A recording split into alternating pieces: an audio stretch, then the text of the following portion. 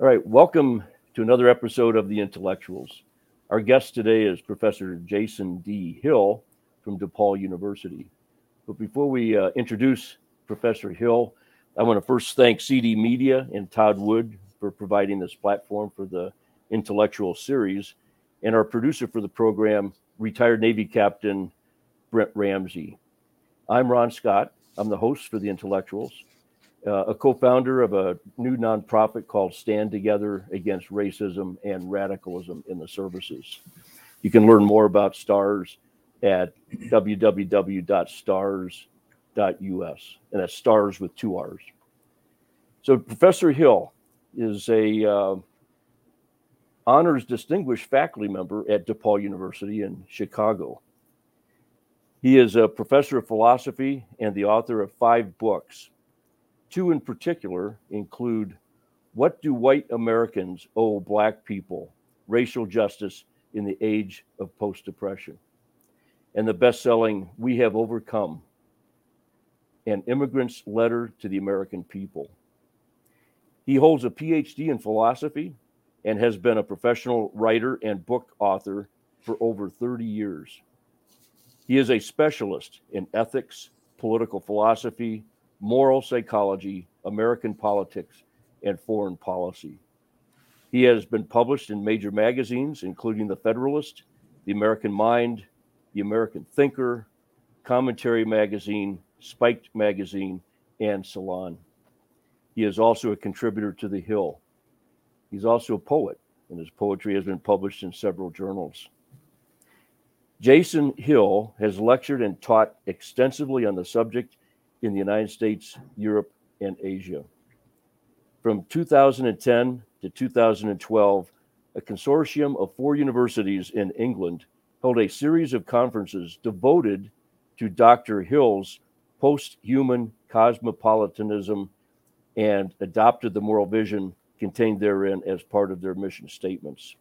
Jason came to the United States at the age of 20 from Jamaica and has thrived beyond his wildest dreams. Welcome to our program, Professor Hill. Thank you so much for having me. You bet.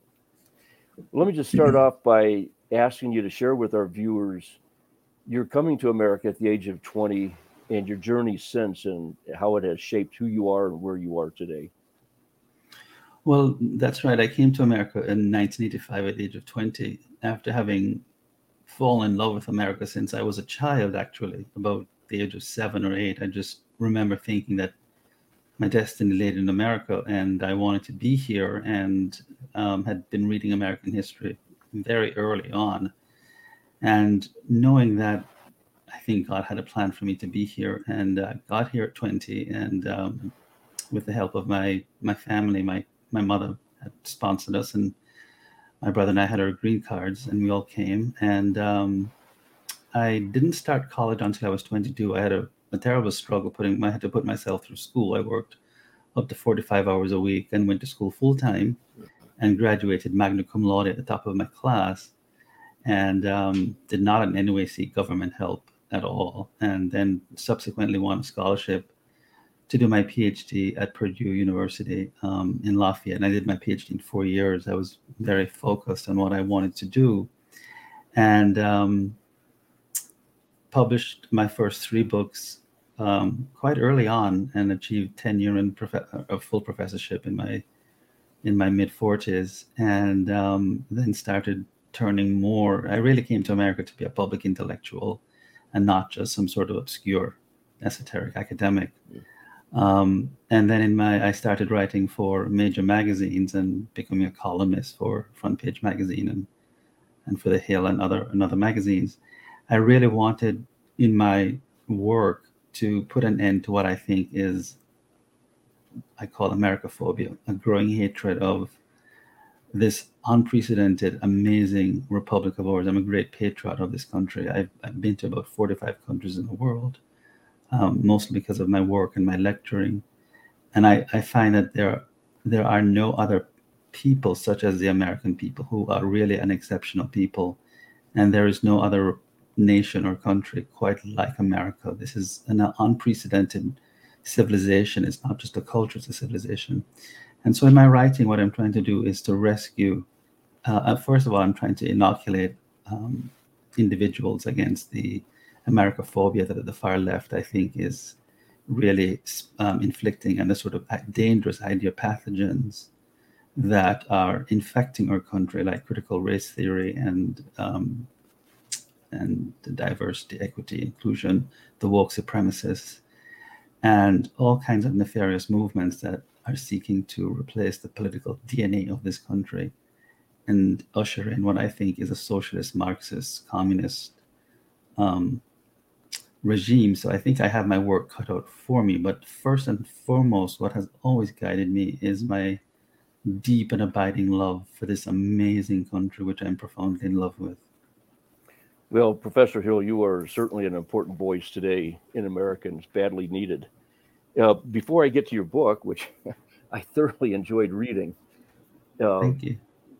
two words that really define the quality of your work: precision and parsimonious language.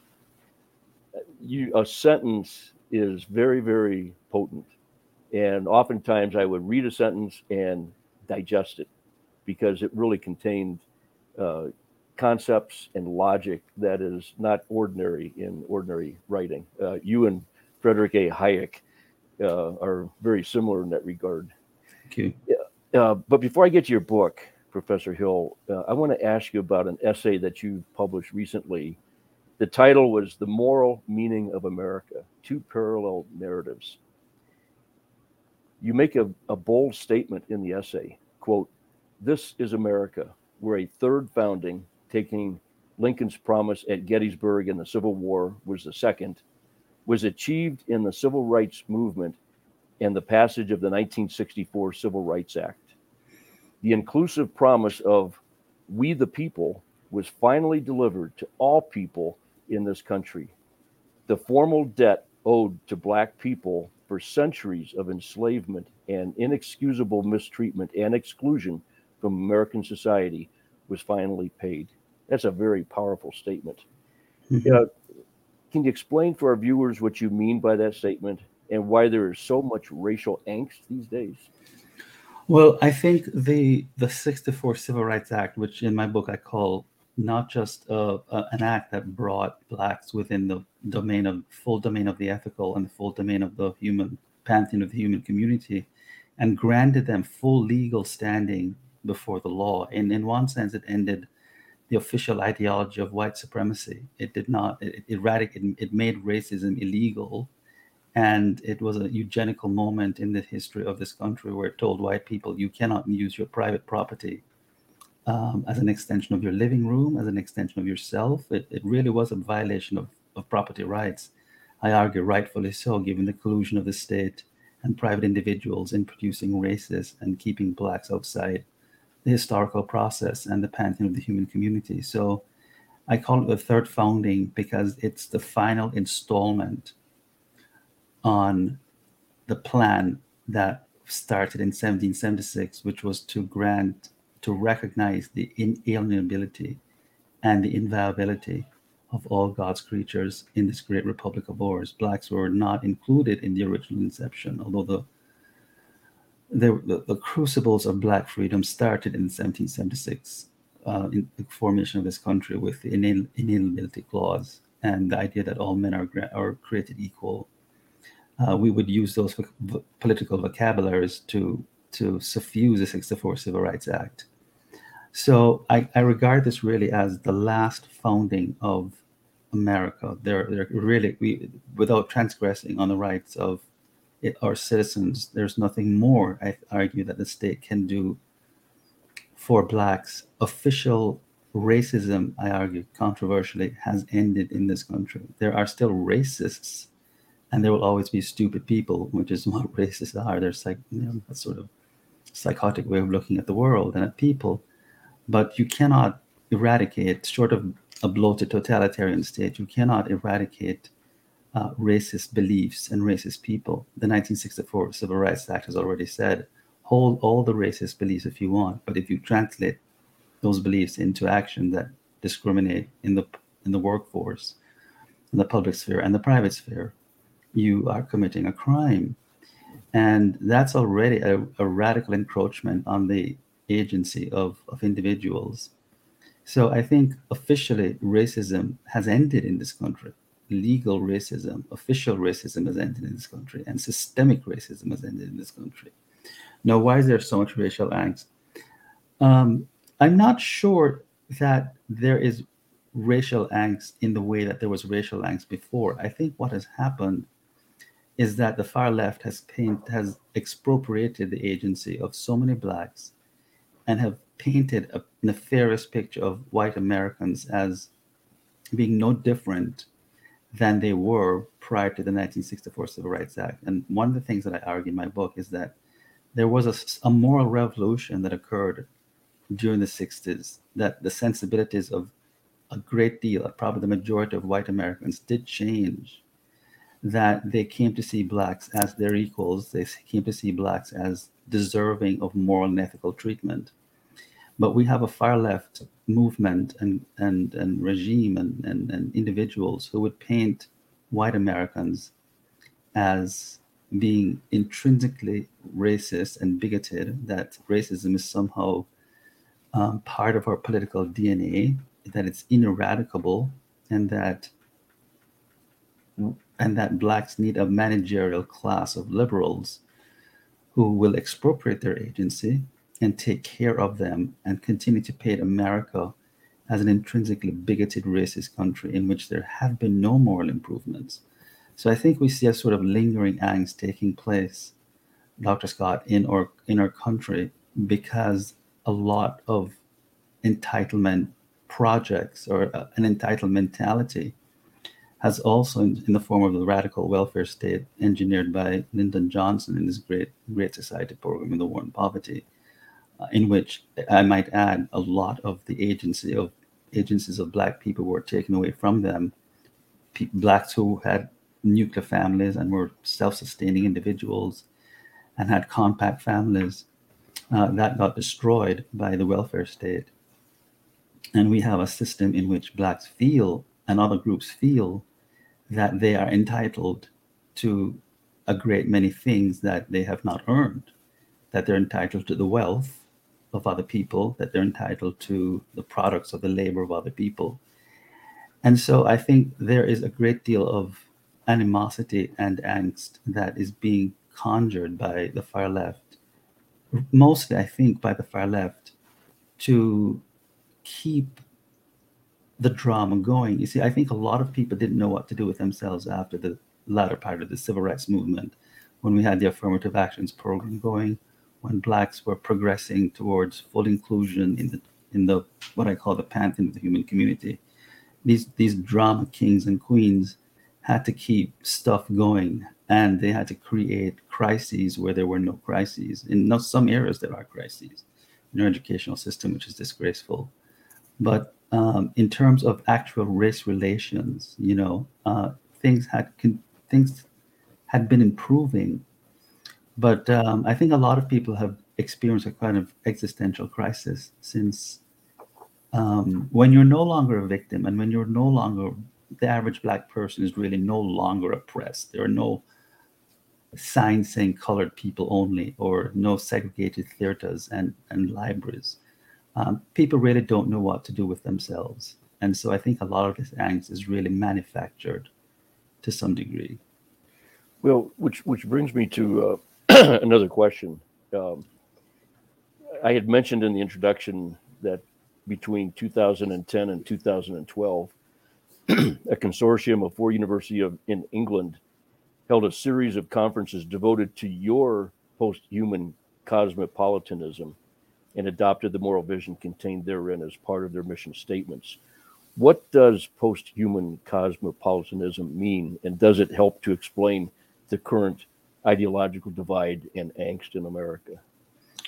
Well, cosmopolitanism is a concept that goes back to the ancient Greeks and the ancient Stoics, Roman Stoics. It's the idea that it's different from globalism. I want to say it's the idea that we're all citizens of the world in one respect, in the sense that we are all creatures of God, and that we have duties, ethical duties to each other as human beings.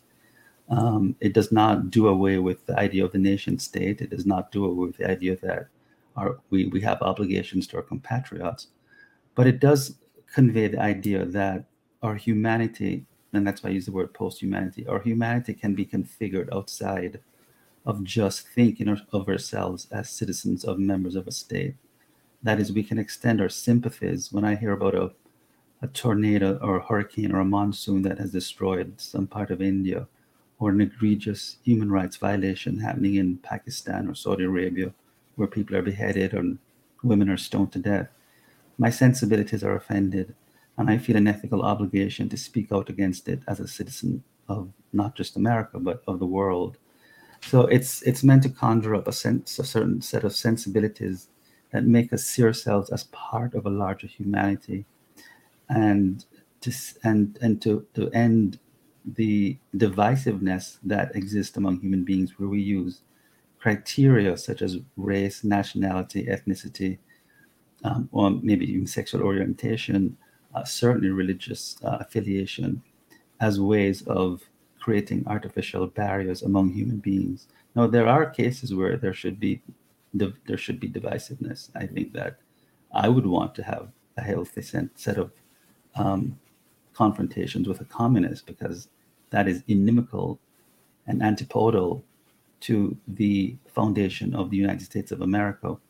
But post-human cosmopolitanism really says, look, when we look out at the world, it's a narcissism of minor differences that has often separated and created clashes among human beings, and that we have a lot more in common than we have in differences.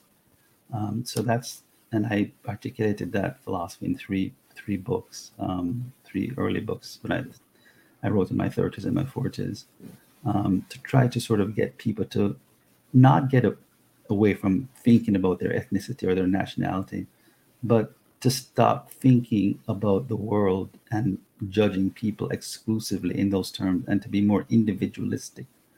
I'm an intransigent, implacable individualist who likes to see, I'm an old fashioned conservative in that sense, and I like to see people in terms of themselves as being individuals and not as collectives. Well, this really reinforces your commitment to moral foundationalism, moral universalism, and the absolutism of reason, Yes. which, coming to your most recent book, and the title is provocative, but I have to tell you, it does little justice to the depth and the impact of what you write between the covers. What do white Americans owe black people? Racial justice in the age of post-oppression. It's a provocative title, but starting with chapter one, what exactly was, or who exactly was to blame? How the African made himself into a slave. Hmm. And what really struck me in that chapter was the difference between European man and the sub-Saharan African man, Hmm. and the notion of animism and versus spirituality, the notion of conquest, but conquest for advancement, to transcend, to fulfill the will of God as they understood it. So understanding that background really provides an important context that kind of shapes an understanding of why there's so many misunderstandings and misconceptions about what we're dealing with today. Which, uh, when we think about millions marched over the death of George Floyd, the message they were delivering could not be described as post-depression. Many lives were lost. An estimated $2 billion in property damage was done to our cities across the land, and more billions flowed into the coffers of the Black Lives Matter organization and the movement for Black Lives from corporate America and other places. If we are post depression, how do you explain that phenomenon? Well, we are. I'm going to maintain that we are and living in a post-oppression age in the legal sense. That is, there are no blacks today who are legally oppressed by the state. That is, the state does not create punitive laws that single out blacks solely on the basis of race. and punish them. There are no miscegenation laws on the books today, for example. But I think what happened with the George Floyd case was an incident that was tragic, that was unfortunate, but the media itself does not do a really fair job of reporting the facts. That is, I have a report here from the Justice Department that every year 10 million arrests are made by the police nationally, and in 2019, 14 unarmed blacks were killed and 25 unarmed whites were killed by the police.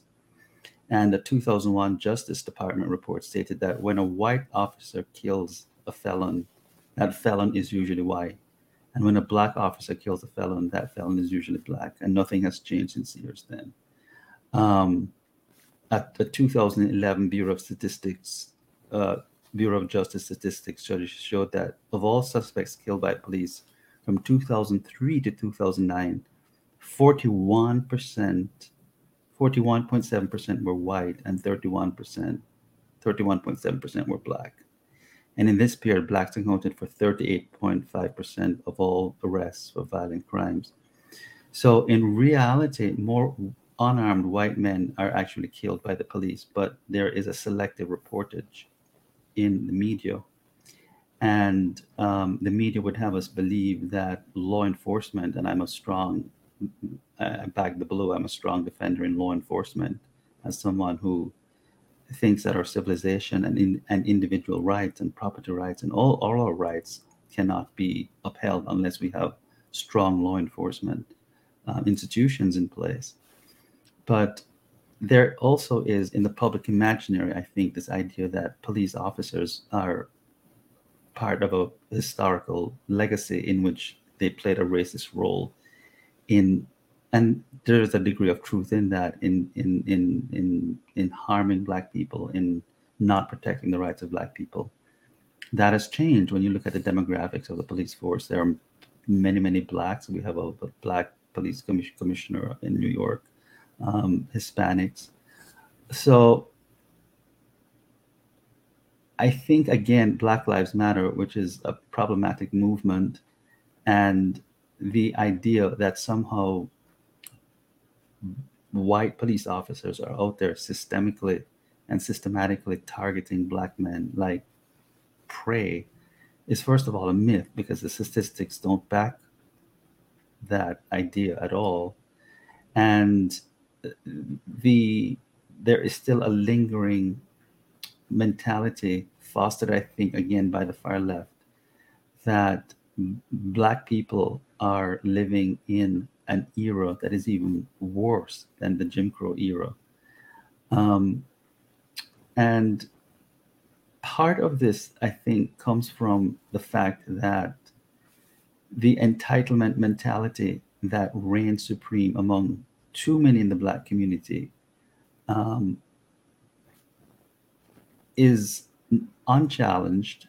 And so what counts as oppression is anything that is not granted to Blacks in the form of a welfare state, where my idea of freedom is a negative one, that the state is not there to provide you with a job. The state is there to make sure that laws are not created to arbitrarily obstruct your efforts to pursue a job. The right to a job is not the right to a physical job. It's a right to an action to pursue a job. The right to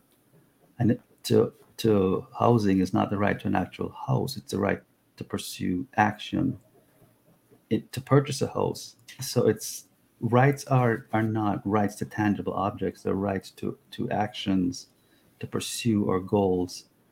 And we have this idea that because there are disparities, Dr. Scott, between the races, that all these disparities are reducible to the residual effects of slavery or present slavery. And I challenge that in the book. As you know, I say that not all disparities between the races are because of racism. Some have to do with pathologies within the Black community. 74% of African-American children are born out of wedlock, and a significant percentage of that, I think about 70% of that, is causally linked to poverty.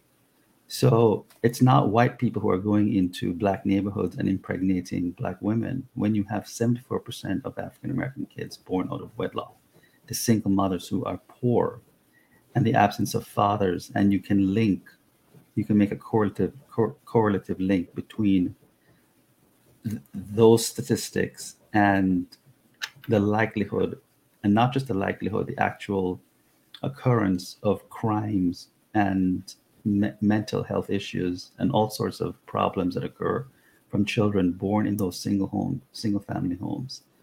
Um, these issues have to be addressed, and these are part of the phenomenon that causes disparities. And people don't really look deeply at the underlying causes. They look at the disparities themselves and say it must be because of racism, it must be because of residual effects of slavery, and therefore we're still oppressed.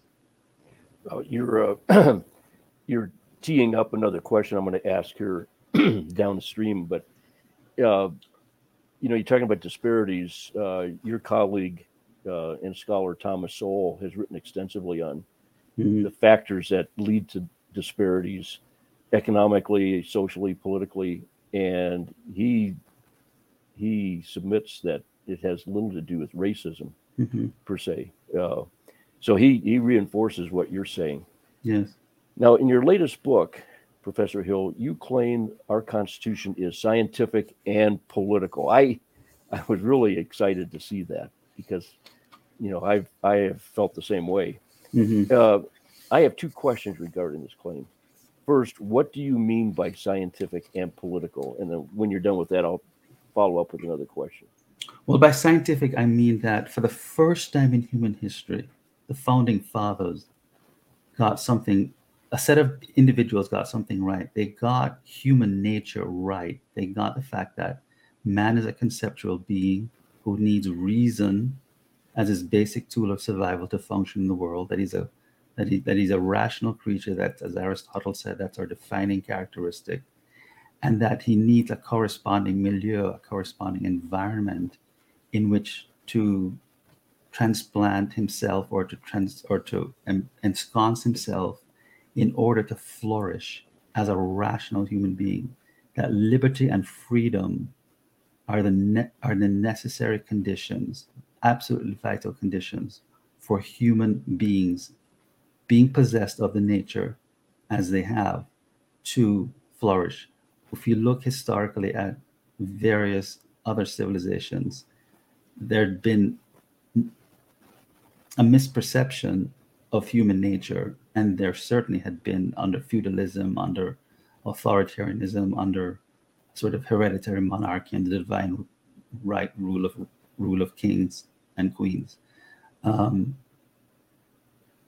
a mismatch between the true nature of man and the proper, Locke realized this, the proper political environment that he or she, the individual, needs to flourish as a human being. So the founding fathers created what I call an epistemological revolution, in the fact that they really understood the nature of man as a conceptual being, that reason requires an environment of complete freedom where other people do not, and the state does not interfere with the trial and error and the conceptions of good lives that you have to go through in order to find your true need, your true identity as a personal human being. That you have to sort of make mistakes, and that you have to recover from those mistakes. That human beings are not infallible, and that the state cannot have a coercive monopoly on truth. That you have to leave people, so long as they don't sort of transgress on the individual rights of other persons, to carve out a conception of the good for themselves. The United States, I think, was the first country that prioritized the right over the good. That is, justice will prevail, but it will remain sort of agnostic for the most part on the conception of the good life that people create for themselves because of the sovereignty. And again, this is something else that they got right about human nature. Human beings by nature are sovereign, autonomous beings when they reach conceptual and cognitive maturity, who have the right to make judgments about their lives. That is, again, being rational creatures, we have to make judgments on behalf of our lives. Those judgments inform our choices, and those choices lead to certain actions that determine our destiny and our fate. And they founded a constitutional republic that was the best environment in which the human being could matriculate as a free person, as he or she ought to matriculate and not have the state mandate a conception of the good life. I mean, this was an imperfect process, but not mandate the good life, because the state has no more a coercive monopoly on truth as does the average citizen. So that's what I mean by it's scientific in the sense that it really did get human nature right, and then find the correct political environment that was conducive, not inimical, but conducive to the expression of that human nature in a way that brought about not just survival, but as Aristotle would call it, flourishing and thriving. And yeah. To me, that is awesome. A lot of times, people don't realize that the Constitution is a political document. I Mm-hmm. mean, it codifies a political system that you're describing to allow the human individual to flourish, Mm-hmm. to create, to produce, which leads me to the second related question. So I agree the Constitution is a political document. So if the Constitution is political, especially in a way that promotes American values, the Mm-hmm. political system that you just talked about, then what is your sense regarding the reluctance of retired senior military officers, such as 3 and 4 stars, their reluctance to speak out against the current anti America movement represented by Black Lives Matter and the 1619 Project? I know it's a very loaded question. I know, idea pathogens which there are a lot of idea pathogens that are going around, and they are infecting us. I'm going to give you a philosophical answer, Dr. Scott. I'm going to say that we live in an age of radical moral relativism in which reason, I've been a professor now for 25 years, so I've seen the trajectory of this play itself out, where reason and logic are criminalized, are classified as the creation of white supremacist European thinkers who used it as a way to marginalize and weaponize themselves against people of color, where thinking and the idea of objectivity and of an objective universe are thought to be false creations, again, of white racists. So we live in a milieu in which relativism runs amok, where every single person thinks that he can elevate his sophomoric high school opinion to the level of human knowledge and not get challenged. And every single village idiot, uninformed village idiot, who advances a view going back to the 1980s self-esteem movement, is made to feel that his or her opinion is just as good as the expert, as the person who has, through years of study and practice, exercise some kind of efficacy in his or her field. So I think a lot of these officers are just not equipped with the skills, because to contest what's being enforced upon them, because reason and logic are the means that we use to adjudicate among competing truth claims. And if you live in a world that says reason and logic are useless, that they're racist, and increasingly feelings take primacy and ascendancy over logic and reason, and what counts as the fundamental thing that is going to adjudicate a truth claim is the depth of my feelings versus the greater depth of your feelings, people are left in a state of paralysis. But there's more to it than that. I think that we're going through a period in history where people are conceptually just very, very confused, and they think they want to be on the right side of history. That is, there are so many changes, and this is why I think we could be heading towards fascism, because I think social changes have got to be slow and incremental. These changes are occurring so rapidly by a bunch of critical race theory leftist Marxists. I call them thugs, really, who really, really want to change the political DNA of this country. And it's a kind of social eugenics movement to re-socialize the sensibilities of the military, to have them question the purpose of what is even called, a term I despise vehemently, the military industry complex, because that has a very pejorative um, meaning affixed to it. And so the military right now is being re-socialized. It's being feminized. It's being the whole concept of masculinity and male leadership, and the traditional ways of approaching leadership and the traditional ways of approaching masculine leadership are being characterized as being toxic.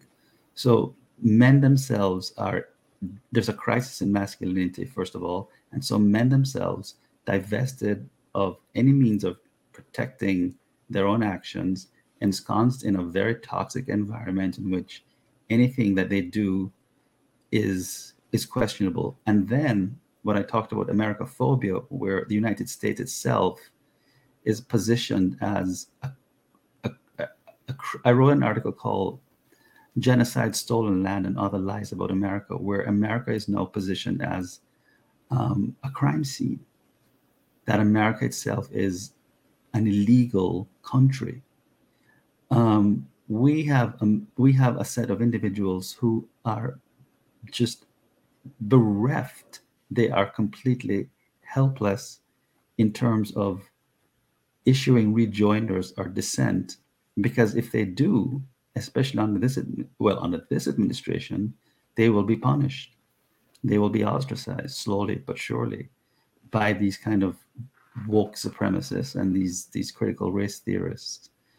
So I think there are a lot of good men and women in the military who privately are horrified at what is being thrust upon them, but are also equally terrified at going against what is being mainstreamed, which is something quite psychotic and quite nefarious and quite poisonous, because they can be canceled. Because cancel culture, Dr. Scott, is something very, very real.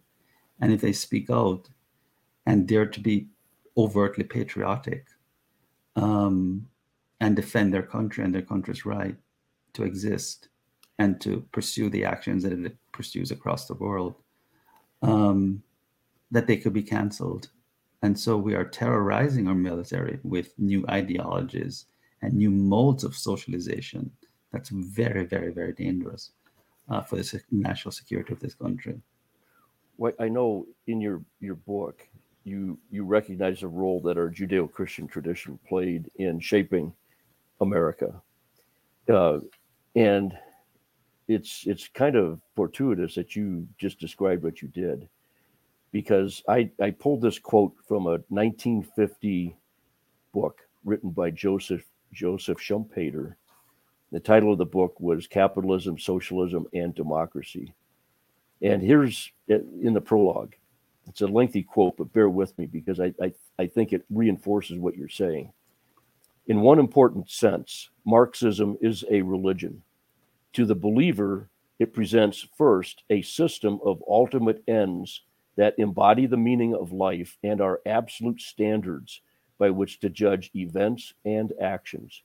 And secondly, a guide to those ends, which implies a plan of salvation and the indication of the evil from which mankind, or chosen section of mankind, is to be saved.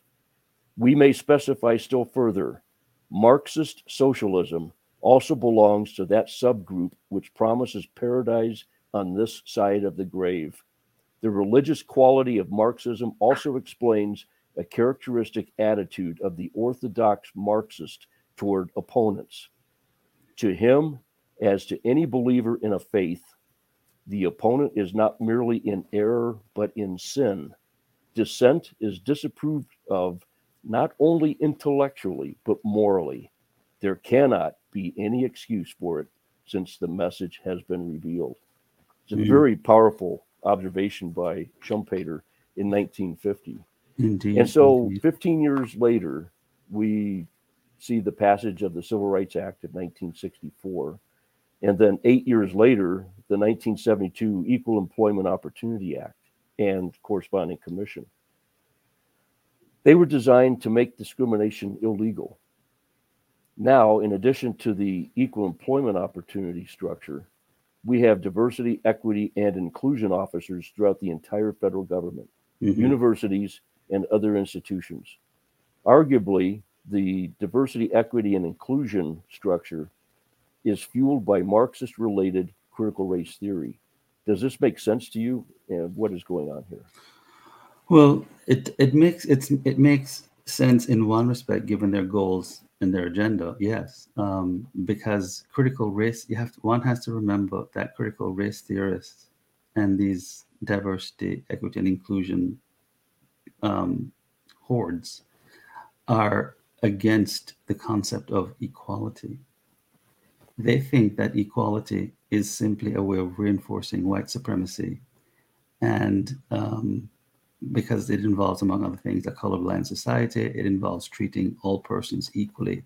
And they argue that it is discriminatory to treat people who are unequal equally. So it makes sense, given their goals, that equity, which is what they're about, which is, again, people should realize that equity means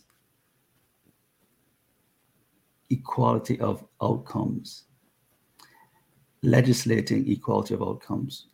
And that is a very, very dangerous idea for two reasons. One, first of all, our country was not founded on economic equality or equality of outcomes. It was founded on political equality.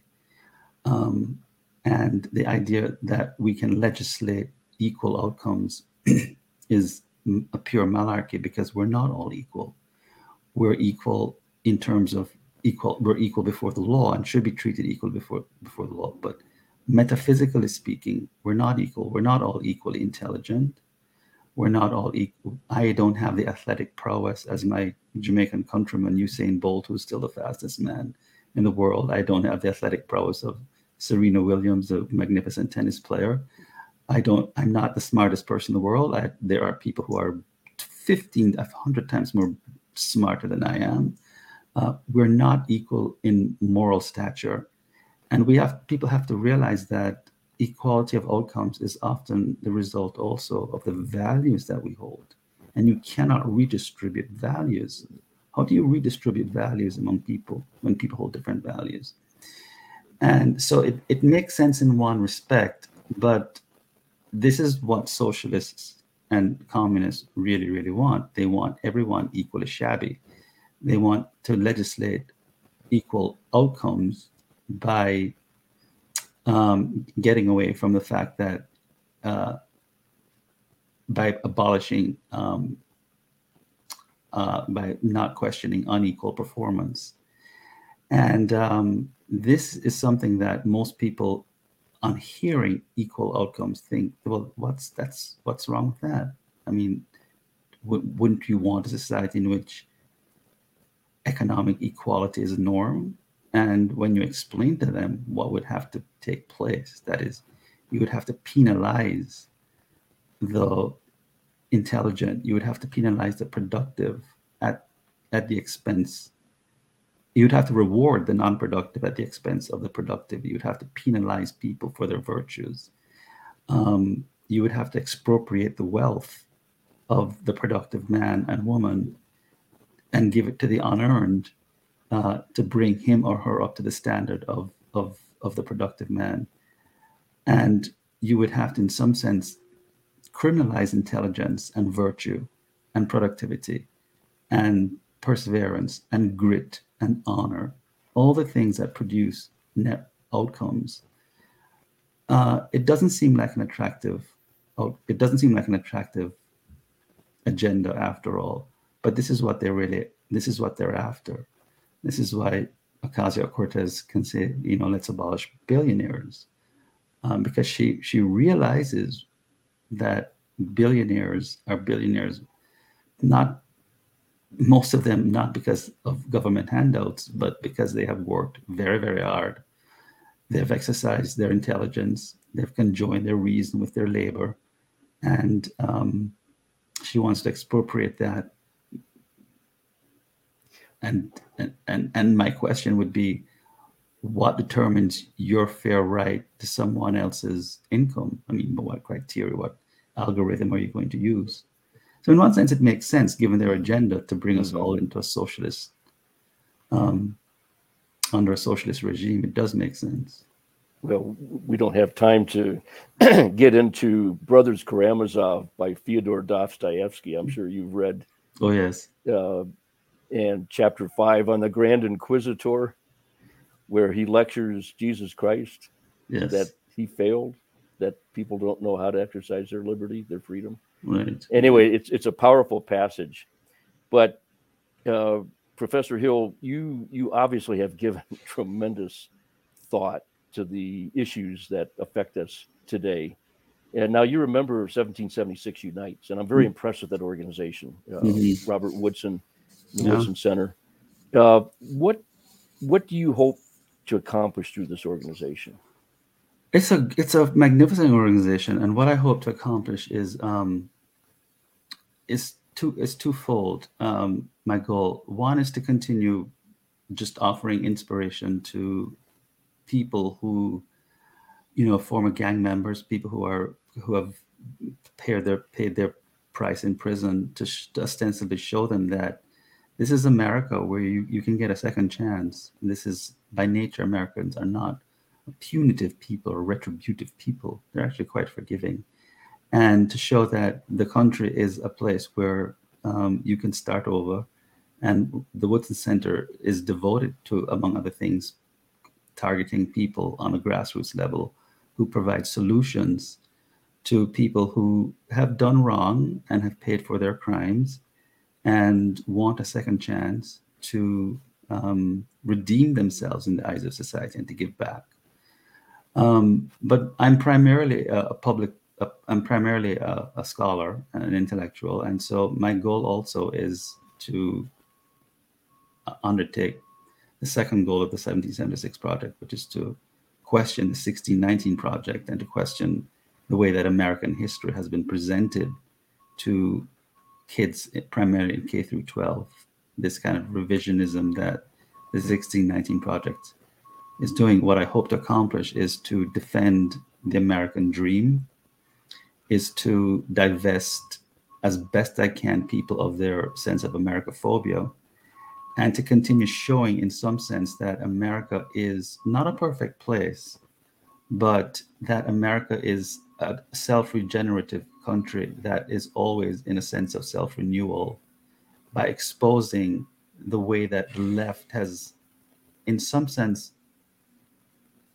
taken things that have been facts about America. I mean, blacks have been mistreated in this country. Slavery was horrific, but have been stuck in the past and have used the past as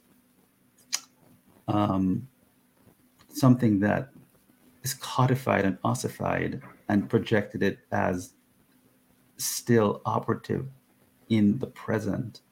And I want to show in my work how far we have come in terms of moral progress. That's part of my project at the 1776. Well, I applaud your effort because, there's so much talk about what's wrong with America, but very little in terms of trying to define the problem and then pursue solutions. And you're doing that with 1776 Unites. Now, you're also affiliated with the David Horowitz Freedom Center. And before you respond, I happen to know that David Horowitz was part of the 60s leftist radicals. His parents were both card-carrying members of the Communist Party. He traveled with that crowd until all of a sudden he realized that this was not good. And he had a conversion. And like most people that go through conversions, he became somewhat of an evangelical in terms of pushing what he believed was true American values and a lot of what we've talked about today. So what does the Freedom Center stand for, and what are you trying to accomplish there? I think the Freedom Center primarily stands for um, a radically patriotic, pro-America philosophy, advocating a pro-American philosophy, but more importantly, exposing some of the shibboleths that the far left um, has been promulgating into the public imaginary that you don't find in the mainstream media, right? So the far left is really, really quite instrumental in rebranding this country in a particular way that is quite, well, it's not just antipodal to the founding and the spirit of America, but it attempts in so many ways to re-socialize the sensibilities of young people in ways that are very, very different from the values of their parents. So I think part of what the Freedom Center wants to do is to expose the what Horowitz calls the totalitarian left and how it operates quite often by stealth. And so they have a number of investigative journalists there who are quite brilliant in exposing everything from what's going on in K through 12 to what's going on in the halls of Congress that the average American probably wouldn't be privy to. And I do a lot of book reviews, so I write a lot of articles on current events, from everything from foreign policy to a lot of articles on Israel. I also write a lot of book reviews. I want to bring or Americans to raise the literacy standards. So I do a lot of book reviews as well, and to just to continue to reach non conservatives, if I can, reasonable liberals or reasonable people who are maybe left of center who can still be reached. I have great faith in the American people, that some of them are not just willfully ignorant, but need a little bit of persuasion. And so I see myself as a public intellectual at the Horowitz Center, at the Freedom Center, just advancing the cause of freedom, of liberty, especially of capitalism, and the moral dimensions of capitalism, which I think needs to be advanced. A lot of my articles I approach from a very ethical and moral standpoint, and not just from the perspective of what's politically expedient or what makes economic sense, but from a moral, because I'm an ethicist first and foremost, and a political theorist secondary. So I tend to see things ethically and more in a moralistic way. Well, I was going to ask you if you're optimistic or pessimistic, but I can tell in the enthusiasm of your projects that you're optimistic about the future, and you're not hiding out in an ivory tower just writing about things. You're writing about it, analyzing, and you're on the playing field out there making a difference. I'm trying to. So how do people learn more about Professor Hill and what you're doing? Well, they can find my books on Amazon. They can also follow me on Twitter at Jason D. Hill 6. I'm very active on Twitter, and I'm very active on my Facebook at Dr. Jason D. Hill at Hill 1913 on Facebook, and I also have a website, jasondamianhill.com. My full name, my middle name is Damian, so it's jasondamianhill.com. And I'm going to be starting, beginning I think next week, a podcast on Substack called "Leading in the Midst of Chaos: America's New Manifest Destiny." I'm writing a book on America's New Manifest Destiny and what that would look like. Great. Well, I'll tell you what, you've got a major voice, Professor Hill. Thank you. And it's been an honor having you on this program. Thank you so much, Dr. Scott.